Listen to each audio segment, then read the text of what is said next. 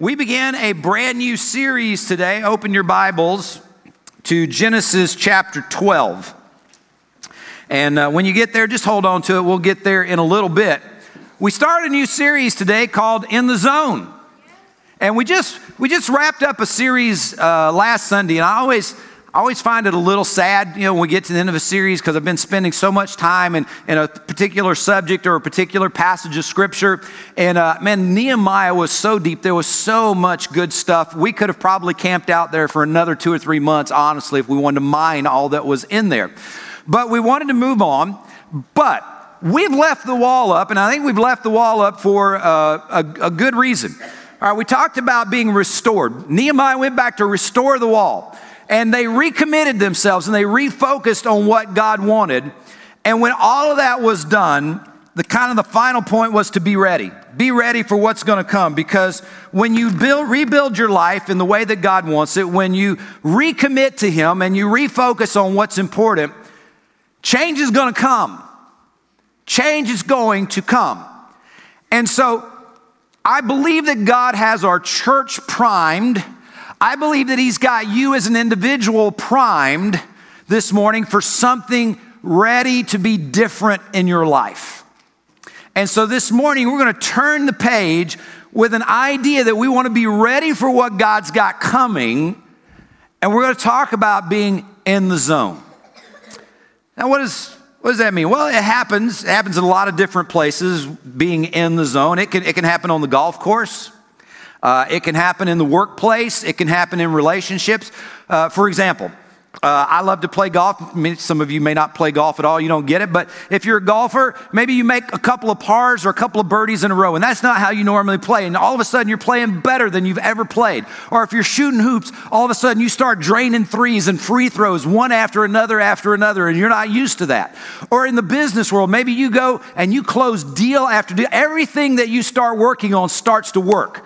Everything starts to be exactly like it's supposed to be. Or in the context of your home, you start, whatever you're doing, all of a sudden it starts clicking with your spouse. Your spouse is pleased with everything that you're doing. And some of you are going, man, how do I get into that zone? I've been trying to figure that one out for years.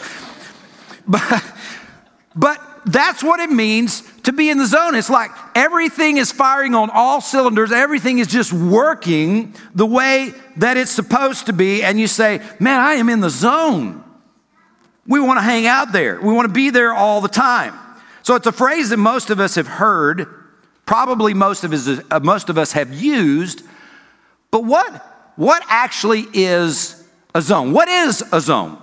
Well, if you look up the technical and dictionary definition, a zone actually is an area that is distinguished from surrounding areas.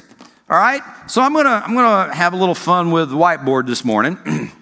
And hopefully most of you will be able to see this. I can't promise it's not a big board, but and I am a stick figure drawer, folks. So, no criticism because this is as good as it gets. All right, so the zone. All right, so the zone is an area that is distinguished from surrounding areas. That means that compared to the rest of this space, this is an identifiable space. It's a unique space. It's different. You can recognize it as not being the same as everything else that is around it. All right? So my question for you this morning, our question for us as a church and for you as individuals are you in the zone? You in the zone this morning? Are you zoned in? Or are you zoned out? And if you really had to answer that question this morning, are you in the zone? Are you in or are you out? What does it mean to live in the zone? Well, I believe that for a Christian, living in the zone basically means this. It means living in the sweet spot of God's success. The sweet spot. Now, if you've ever played baseball or golf or anything like that, there's like a spot on the bat. There's a spot in the golf club. It's the sweet spot. It's like when you just hit the ball perfectly, right in the sweet spot, you get the absolute best result that you could possibly hope for. You familiar with that term? Yes? Okay. I believe that for a Christian, living in the zone means living in the sweet spot of God's success. Now, let me give you a little bit of a kind of a heads up about this series before we go any further. What we're going to talk about today and for the next 2 weeks, it's going to be a short series, just 3 weeks. But what we're going to talk about is incredibly important for your life. It is incredibly important that you get this. And I'm telling you right now, church, there's going to be some of you in here this morning that over the next couple of weeks, there's going to be some wild and wacky stuff that happens to you that is going to kind of prevent you or tempt you to not show up at church. Some of you are going to find yourself on Friday or Saturday of next week or the Friday or Saturday of the next week, and something's going to have happened and you're going to go, well, I can't make it this week. Hear me on this. In this particular series of messages, you got to understand something. That is the work of the enemy of your soul. That is the work of the devil, because I promise you, he does not want you to hear what we're about to share together over the next 3 Sundays. It's that important. This is life-changing stuff for you as individuals. It is life-changing stuff for us as a church, as a corporate body. We want to understand, what does it mean to live in the sweet spot of God's success? So back to the question, are you zoned in this morning? Or are you zoned out? And if it's living in the sweet spot of God's success, then how do you get there? How do you get there? That's the question that we want to answer. So let's open with a word of prayer. Father, we thank you so much this morning for your love, for your grace. God, we could not be who we are. We could not do what we do were it not for your love and your mercy. And so, Father, as we sang this morning, let your Spirit reign. God, just may it fall down on this place. God, inhabit the words of your preacher this morning. And Lord, may it be magnified like the loaves and fishes to feed this flock this morning in ways that are supernatural. In Jesus' name, amen. All right, so how do we get there? How do we get into the zone, the sweet spot of God's success? Well, I would suggest to you this morning that it involves living and reflecting the character of God Almighty himself. And to kind of illustrate what I believe is important and the key piece of living in the sweet spot, I want to start with a verse of scripture that almost everybody knows. Even if people don't go to church, they know this one. But I think it's critical for us to get this ball started. John 3:16. All right, we'll put it up on the screen for you, but almost everybody knows this one by heart. You probably don't even need to look at it. For God so loved the world that he gave his only begotten Son, that whoever believes in him should not perish, but have everlasting or eternal life. All right, so now the first part of that I want to show to you this morning is that if you want to live in the sweet spot of God's success, first and foremost, you've got to understand that you've got to accept Jesus Christ as your Lord and Savior. You are somewhere out here this morning, and to get into the sweet spot of God's success, you will never get there on your own. You will never get there until and unless you embrace the sacrificial Son of God Almighty, Jesus Christ. That is the only way you will ever get into that place where God's blessing is flowing in your life. You must come to faith in Jesus Christ first. You must submit your will to his. You must submit your need for a Savior to his. You cannot cut it. You will never be able to be good enough to earn your way to heaven. You will never be good enough to be better than somebody else to get there, because you will never be perfect. And only thing that God allows in his heaven is perfection. His Son was perfect. He died in your place. He died in my place. And we are covered by his blood when we say yes to Jesus. It starts there. If you're here this morning and you don't know Jesus Christ as your Lord and Savior, it must start there. We'll give you a chance to do that at the end of the service today, but it has to start there. All right? However, I'm pretty sure that a lot of you know that there are Christians all over the place, and maybe even some in this building this morning, that have said yes to Jesus. It was an initial entry into the zone of God's blessing, but you know good and well that they don't live in the sweet spot of God's success all the time.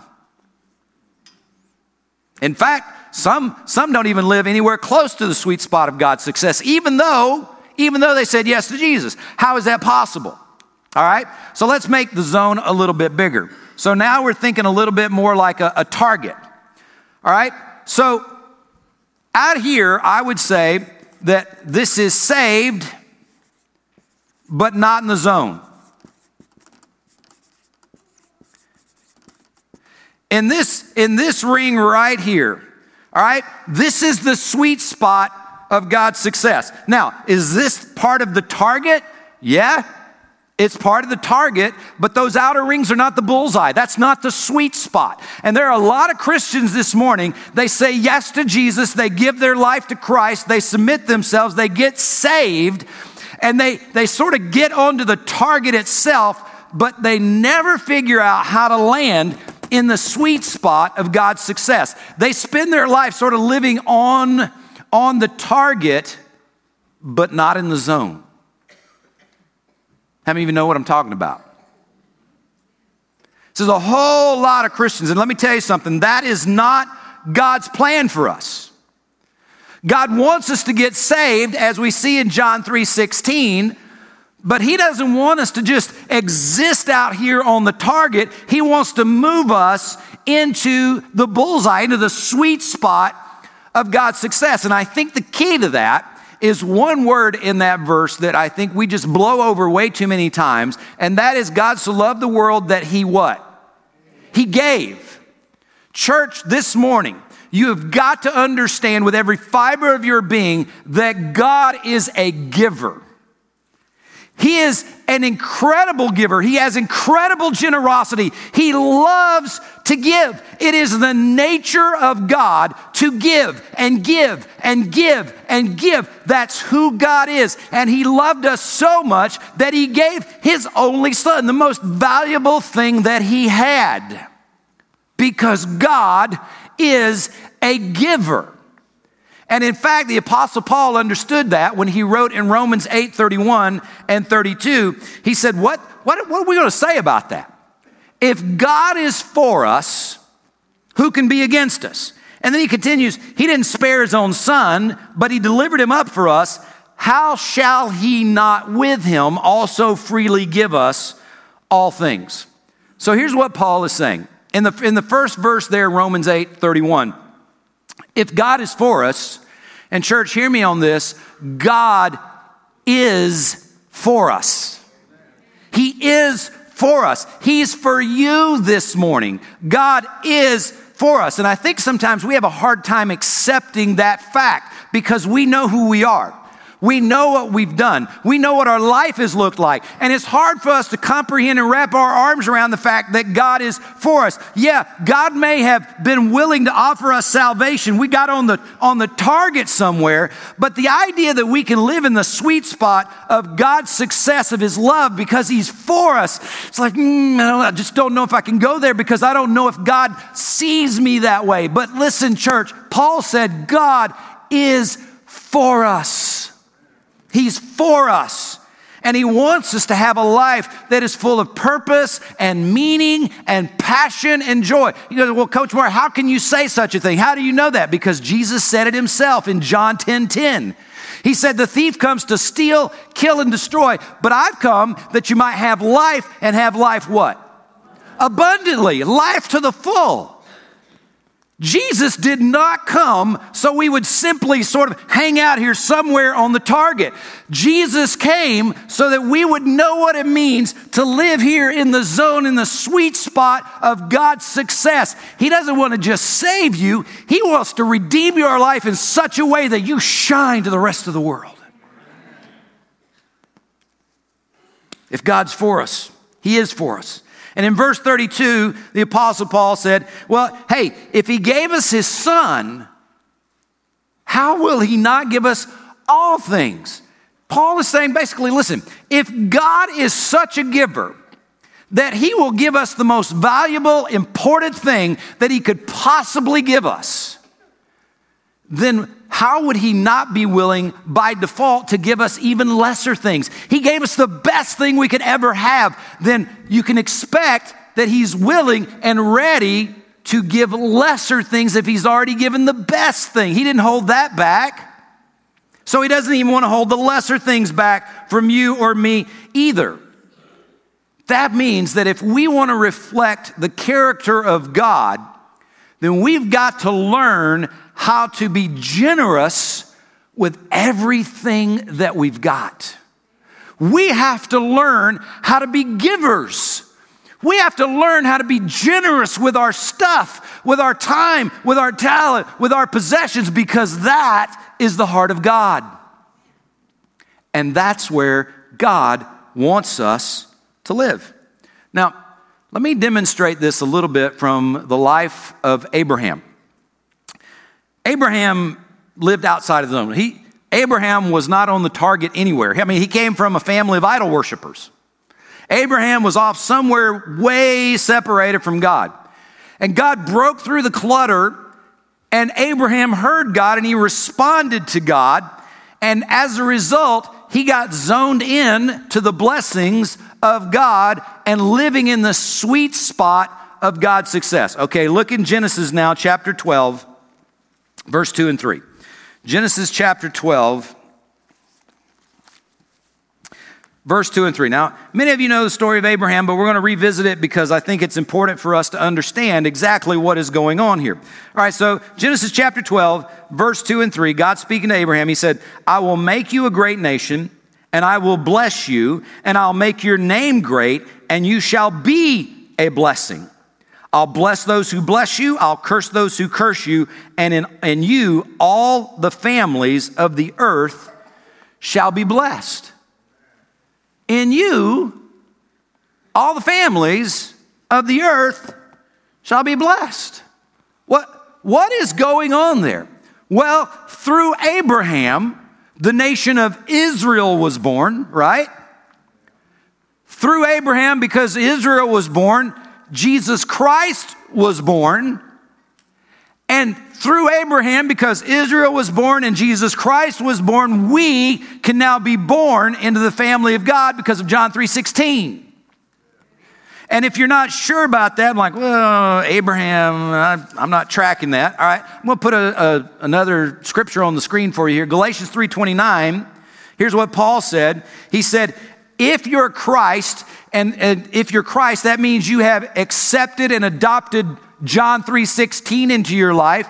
That means you have confessed Jesus Christ. You have trusted in him for your salvation. If you're Christ, if you're a John 3:16er, then whose seed are you? Abraham's seed. Then you're Abraham's seed and heirs according to the promise. That means if you are a Christ follower this morning, if you have chosen John 3:16 as a way to live your life, that means that you are living and enjoying the legacy of Abraham. You are living in the blessing of Abraham. How cool is that?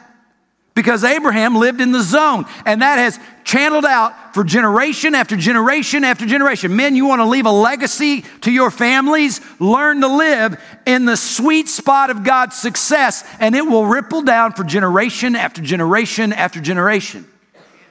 We are here today because Abraham not only got into the zone, he stayed in the zone. Now, back to Genesis. Flip over a couple of pages to Genesis chapter 24. Okay, you're in Genesis 12, just flip over to Genesis 24.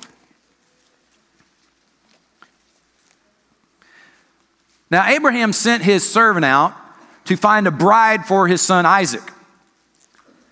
And when Isaac had run across Rebekah, he's talking to her and telling her about Abraham and Isaac. And in verse 34, he says, I am Abraham's servant. And in verse 35, the Lord has blessed my master greatly, and he has become great. He's given him flocks and herds, silver and gold, male and female servants, and camels and donkeys. He said, hey, listen, you need to understand something, Rebecca. My master is in the zone. He's living in the zone. He's been blessed. He says it right there at the top part of the verse. The Lord has blessed my master greatly. He's blessed. God has blessed him. Now, that's a phrase and a term that we throw around a lot. I mean, somebody sneezes, and what do we say? God bless you. When you ask somebody how they're doing, a lot of times somebody will say, I'm blessed. And I get those. I think the thing that throws me off the most and just kind of freaks me out a little bit is some of you have heard, and I'm not recommending this, but sometimes you can't avoid it. You hear a comedian and they're going really good, and all of a sudden they go into some profane thing, or some entertainer and starts using profane language, and the next thing out of their mouth is, hey, God bless. Like, what? I mean, man, you just went into a place that you had no business going. The next thing out of your mouth was God bless. So we use this term God bless in all sorts of settings, in all sorts of ways. So what does it mean? What does it mean to be blessed? Well, I don't know about you, but for me, normally when I think about the blessing of God, there's a few things that come to my mind. I would call them the intangibles. And I think about peace in my spirit. I think about tranquility in my soul, love, joy. Those are the things that generally come to mind for me, and I think probably for most people when we talk about the blessing of God.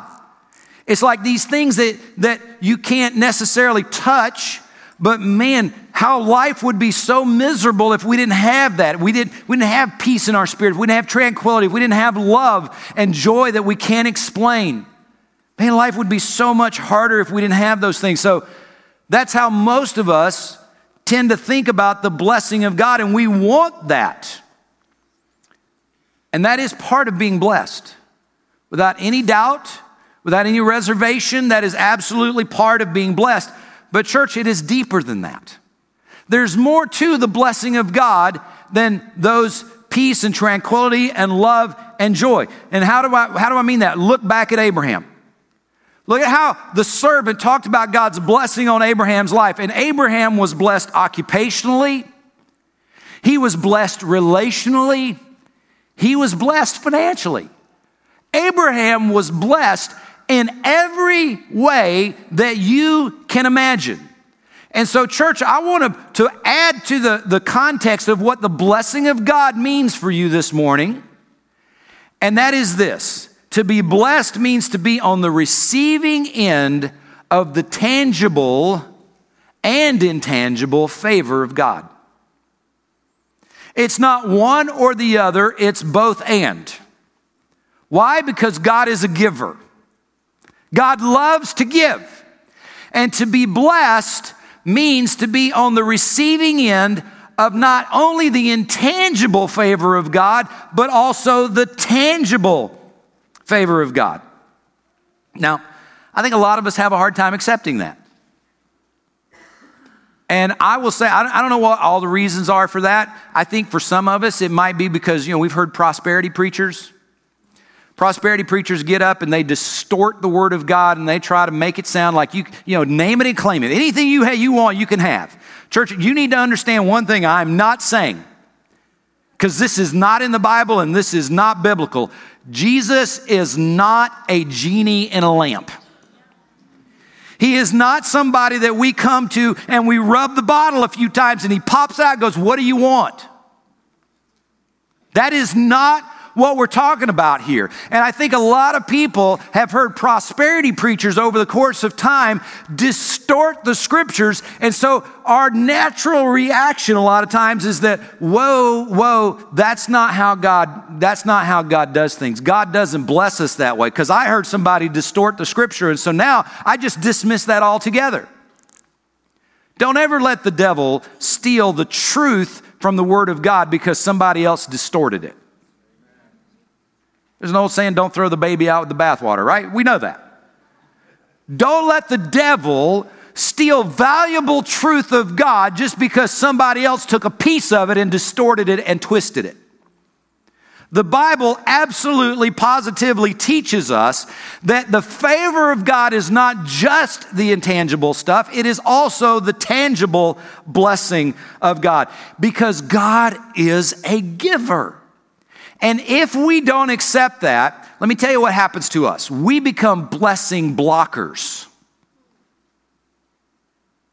Because God wants to bless, that's the nature of God.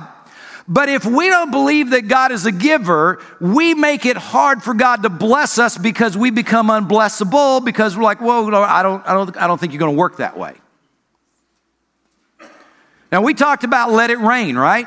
Lord, let it rain. Let it rain. I heard somebody talk one time about, how stupid is it, when people of faith show up to pray for rain and then they don't bring an umbrella. Right? If we're going to be people of faith, if you're going to pray for rain, bring an umbrella. And when we pray for rain, part of the rain is the blessing of God falling. The blessing of God coming down, His favor on us, falling down on us. And how foolish is it when we ask for that, but we won't live in such a way that we make that possible. You following me? So we don't want to become blessing blockers and inhibit the generosity of God. To be blessable, we got to be here in the zone, in the sweet spot, so that the favor of God can actually fall. So how can you be a blessing? How can you get there? How can you receive the blessing of God, and how can you be a blessing?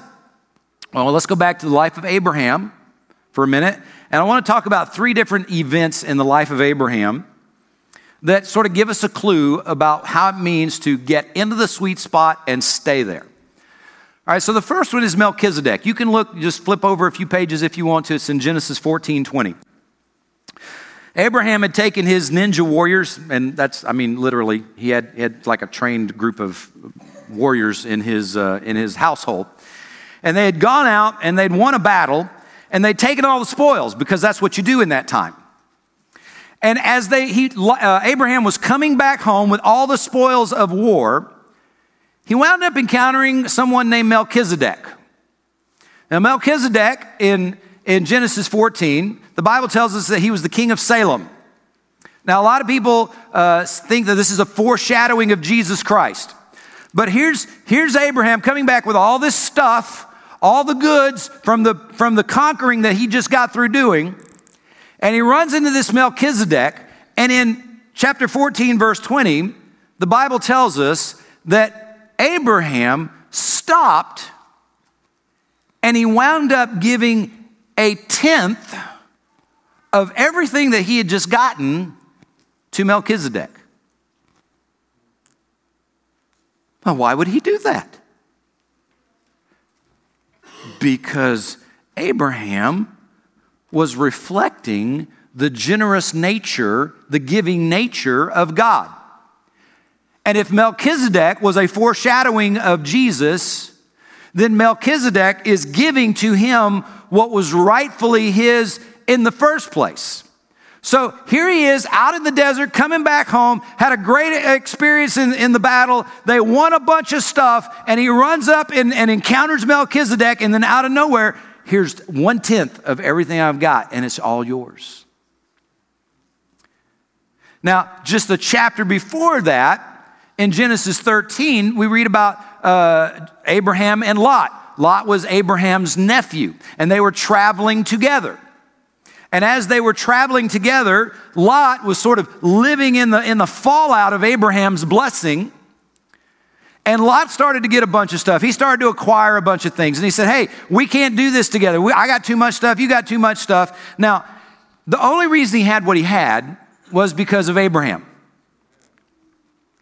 And let me just remind you, church, the only reason that you have what you have is because of God. See, Abraham had rained down blessing on Lot. Lot had enjoyed the blessing of Abraham. And he only had what he had because Abraham had let him acquire it. And you need to understand this morning, you and I only have what we have because God has allowed us to accumulate it. And when given a choice, when Lot said, hey, we gotta pick different pastures, Abraham had every right to say, I pick first and you get whatever's left. But what did Abraham do? He said, you pick first. Lot, you pick first. Why? Because Abraham was living in the zone.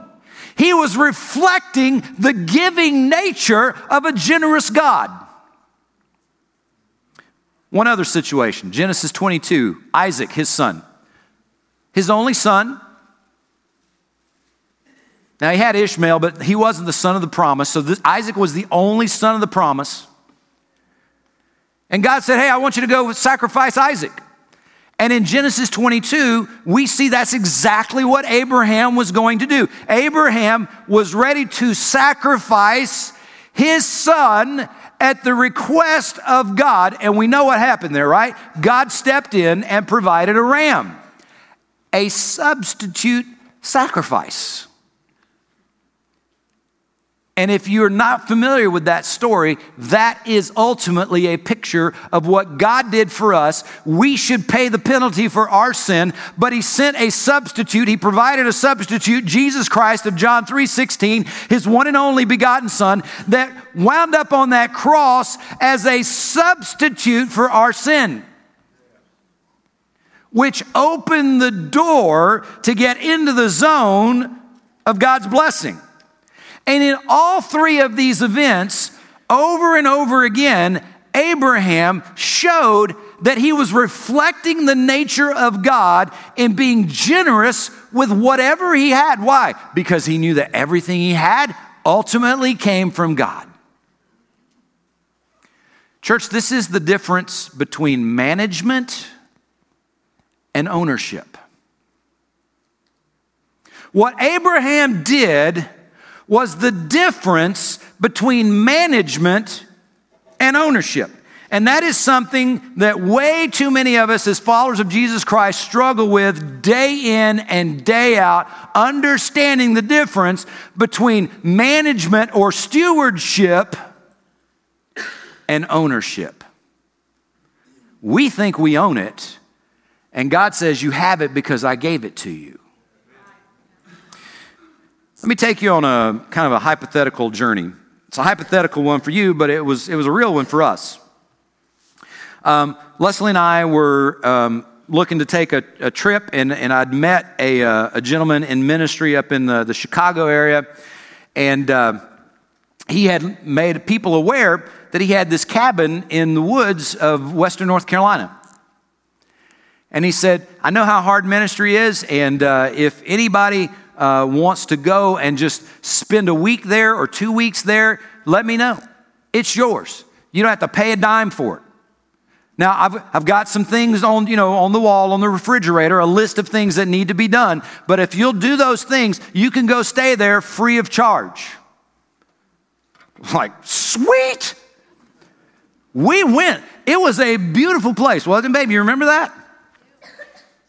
How many of you this morning would take 1 week or 2 weeks or longer in a beautiful cabin in the woods, free of charge, as long as you did the stuff that was on the list on the refrigerator? Let me see your hand. Okay, so I think that's almost all of us. Hey, just do what's on the list on the fridge, and it's yours. You can enjoy it any way that you want to. You can stay as long as you want to. Just make sure that you do the stuff on the list. We did. We had a wonderful time there. It was a refreshing time, and it didn't cost us a thing other than taking out the trash, cleaning the toilet, making sure the windows were clean. I mean, the mirrors were clean, and there was nothing left that would, make a mess. Changing the sheets. Was it worth it? Oh, yeah. It was totally worth it. So, what does that have to do with anything? Well, let's go back to the zone. All right, so here's the zone. God is up here. Okay, God is the blesser. And God the blesser wants to bless us. Why? Because God's a giver, right? All right, but he wants to bless people that are in the zone. He wants to bless people that are living and reflecting his generosity so that he can give to them so that they wind up doing something else. So God rains down his blessing into those of us who are living in the zone so that we can go from being blessed to being a blessing. All right, so how do we do that? I'll put a couple of things on the slide for you here. We receive and then we reflect. So what that means is God rains down blessing in us because we're willing to reflect the generous heart and the nature of God. So God drops blessing into our life. And because we're reflecting the nature of God, we bless someone else. And because God knows that if he drops this blessing into our life, that we will be faithful to become a blessing to someone else so that they are blessed by God's the blesser, then God says, okay, I can trust you with that blessing because I know it's going to get distributed even further. Does that make sense? We want to live in the zone, in the sweet spot of God's success. Abraham still left a legacy that resulted in Jesus Christ that is still blessing the world today. Why? Because he understood what it meant to live in the zone, in the sweet spot of God's success. He reflected in every opportunity, in every measure, in every way, with everything in his life, God, if you bless me, I want to be generous in return. What you've given me is from your hand. I am a manager. I am a steward. I am not an owner. And because I don't own it, I'm willing to share it with someone else. See, the problem for way too many of us, and it happens for believers and not believers, is too many people live outside of the zone in this place called the land of Ing. Land of Ing, it's a bad place. Clothing. Shopping. Bling, bling.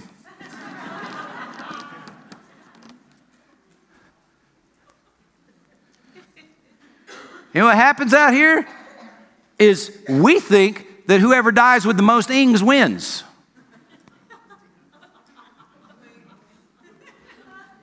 But here's the problem. If you die out here in the land of Ing, you never made it into the zone. You know what God wants to do?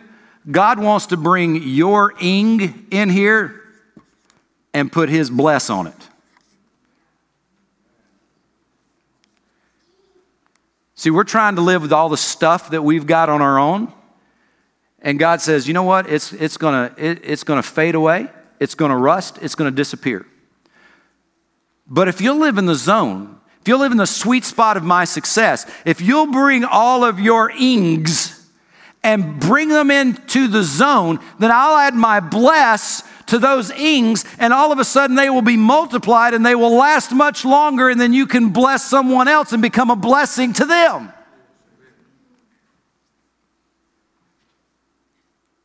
That's what it means, and that's how we live in the zone. But the problem, everybody out here, they think this is all theirs.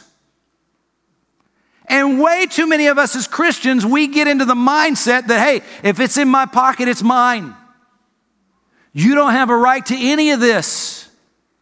If it's in my house, it's mine.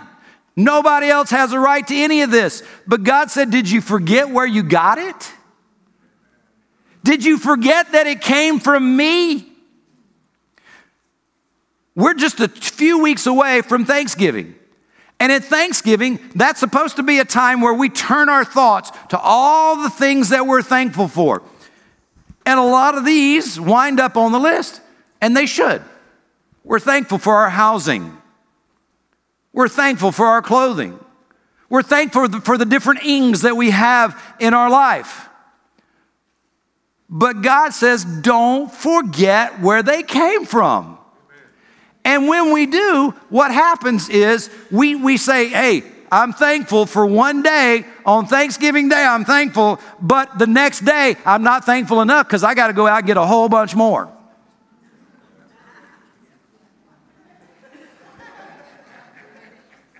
Am I lying? I mean, Black Friday, man, it's the biggest sales day of the year. The day after, we just got through saying, man, I am so thankful for all this stuff. And the very next day, but it ain't enough. I got to get more. Give me more. And God says, stop pursuing all that. That is a life that never ends the way you want it to. Bring your ing into the zone. I will bless it, multiply it, and then you can bless someone else. And that is so satisfying. Matthew chapter 25 is a passage of scripture many of you are familiar with. It's a story of the talents. The owner of the estate was going away. He called his servants. He gave one 5 talents, which is a measure of money. He gave another one 2 and one 1. And he said, put it to use. Use it. And when I return, we'll take an accounting. He didn't say when he would come back. He didn't say how long he'd be gone. He just said, use it. If you know the story, the one who had 5 put it to use and he doubled it. It became 10. The one who had 2 put it to use. He doubled it. It became 4. The one who had 1 went and buried it. Buried it. Oh, I don't want to take a chance with this. And he thought, man, I'm going to get a pat on the back because when he comes back, I've still got what he gave me. So the owner comes back and he takes an accounting. And the one that had 5 and doubled it to 10, he said, man, what a great job. Enter into the joy of your master. The one who had 2 and turned it into 4, what a great job. Enter into the joy of your master. Do you know what he called the one who had 1 and buried it? Do you know what he called him? He called him evil. You wicked and lazy servant. Why? Because rather than bringing what he had and trusting God with it so that God could multiply and then he could do more with it, he hoarded it. He hoarded it. Church, when we start to hoard the blessings of God, we become blessing blockers. And we move out of the sweet spot of God's success. And if you're a Christian, then you wind up somewhere out here just living in the target zone, but not in the place of God's blessing. You will never know the life that God called you to. You will never know John 10:10 until and unless you are willing to reflect the heart of God with a generous spirit with what he gives you. Now, we're going to explore this in some more deep and profound ways over the next couple of weeks. But this morning, I want to challenge you with the idea, change your mindset from being an owner of everything to being a steward of everything, of being a manager of everything, and asking the Lord this morning, God, how do I get into the zone? How do I live in the sweet spot of your success? And I ask musicians to come back to the platform as we wind this message up this morning. If you're here this morning and you're not sure if you stood before Jesus today that you would be welcomed into heaven, don't leave here today unsure of that. He says today is the day of your salvation. Carlin read this morning, he read Romans chapter 10. Whoever confesses with their mouth the Lord Jesus, who believes in their heart that God has raised him from the dead, thou shalt be saved. John 3:16, for God so loved the world that he gave his only begotten Son, that whoever believes in him would not perish but have everlasting life. If you're not sure this morning, don't leave here unsure. The first step into living the kind of life that you want to know and want to have, it begins with stepping into the salvation that is offered through Jesus Christ. And we'll give you a chance to pray a prayer of salvation with me in just a moment. But for the rest of you, church, if you're a Christ follower, this is not a satisfying place to live. This does not reflect God to the world. This does not help other people find Jesus Christ because we're becoming blessing blockers. God wants us to live in his blessing because he wants to bless you. He's a giver. And Paul said if he wouldn't withhold his only Son, then why would he withhold anything else? He won't. He wants to give it to you, but you've got to be here. You've got to be open-handed with your things. You've got to be open-handed with your time. You've got to be open-handed with your treasure, so that through your blessing from God, you become a blesser to someone else. Let's bow our heads. Father, as we've heard your word this morning, as we've sung praise and worship together at the beginning of the service, God, remind us all this morning that it's all meaningless without you. Lord, it starts with salvation, but it doesn't end with salvation. Father, for those of us who are believers this morning, God, forgive us.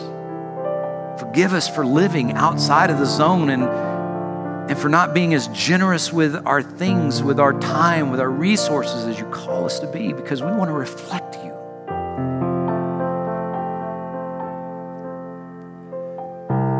Lord, I especially pray right now for anyone who needs Jesus as their Lord and Savior. If you're here this morning and you're not sure, I want you to be sure. If you're not sure and you want Jesus in your life and you know that, then I want to lead you in a word of prayer right now. You just, wherever you are, I just want you to pray with me. Dear Lord, I know I'm a sinner. I know I'm not perfect.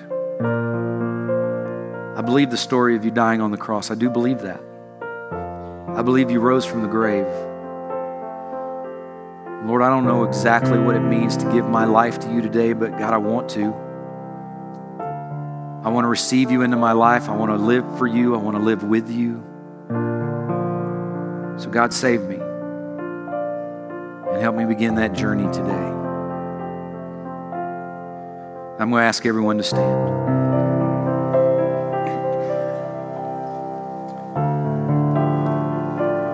God, I pray that in these next few minutes,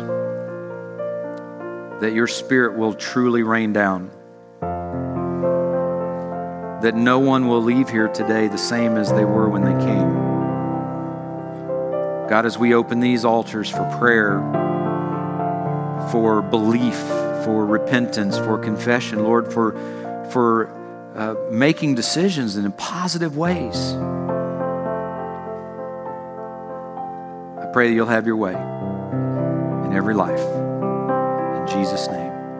I'm going to ask you to stay in a state of prayer. Just keep your heads bowed and your eyes closed.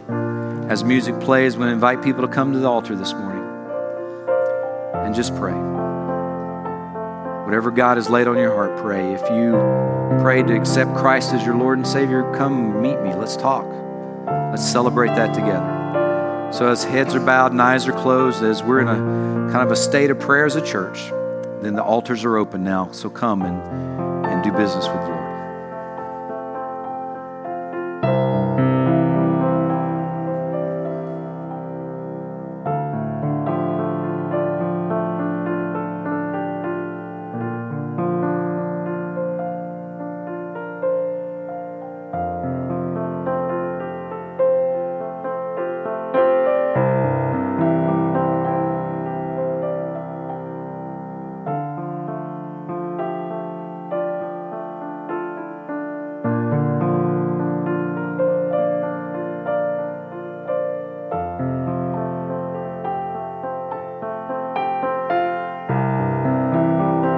Holy Spirit is the Holy Spirit, and I never want to try to be Him.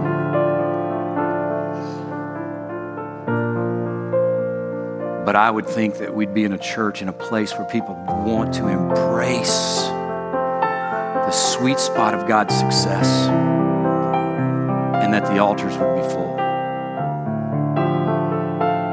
Because we cannot be a blessing if we cannot be blessed.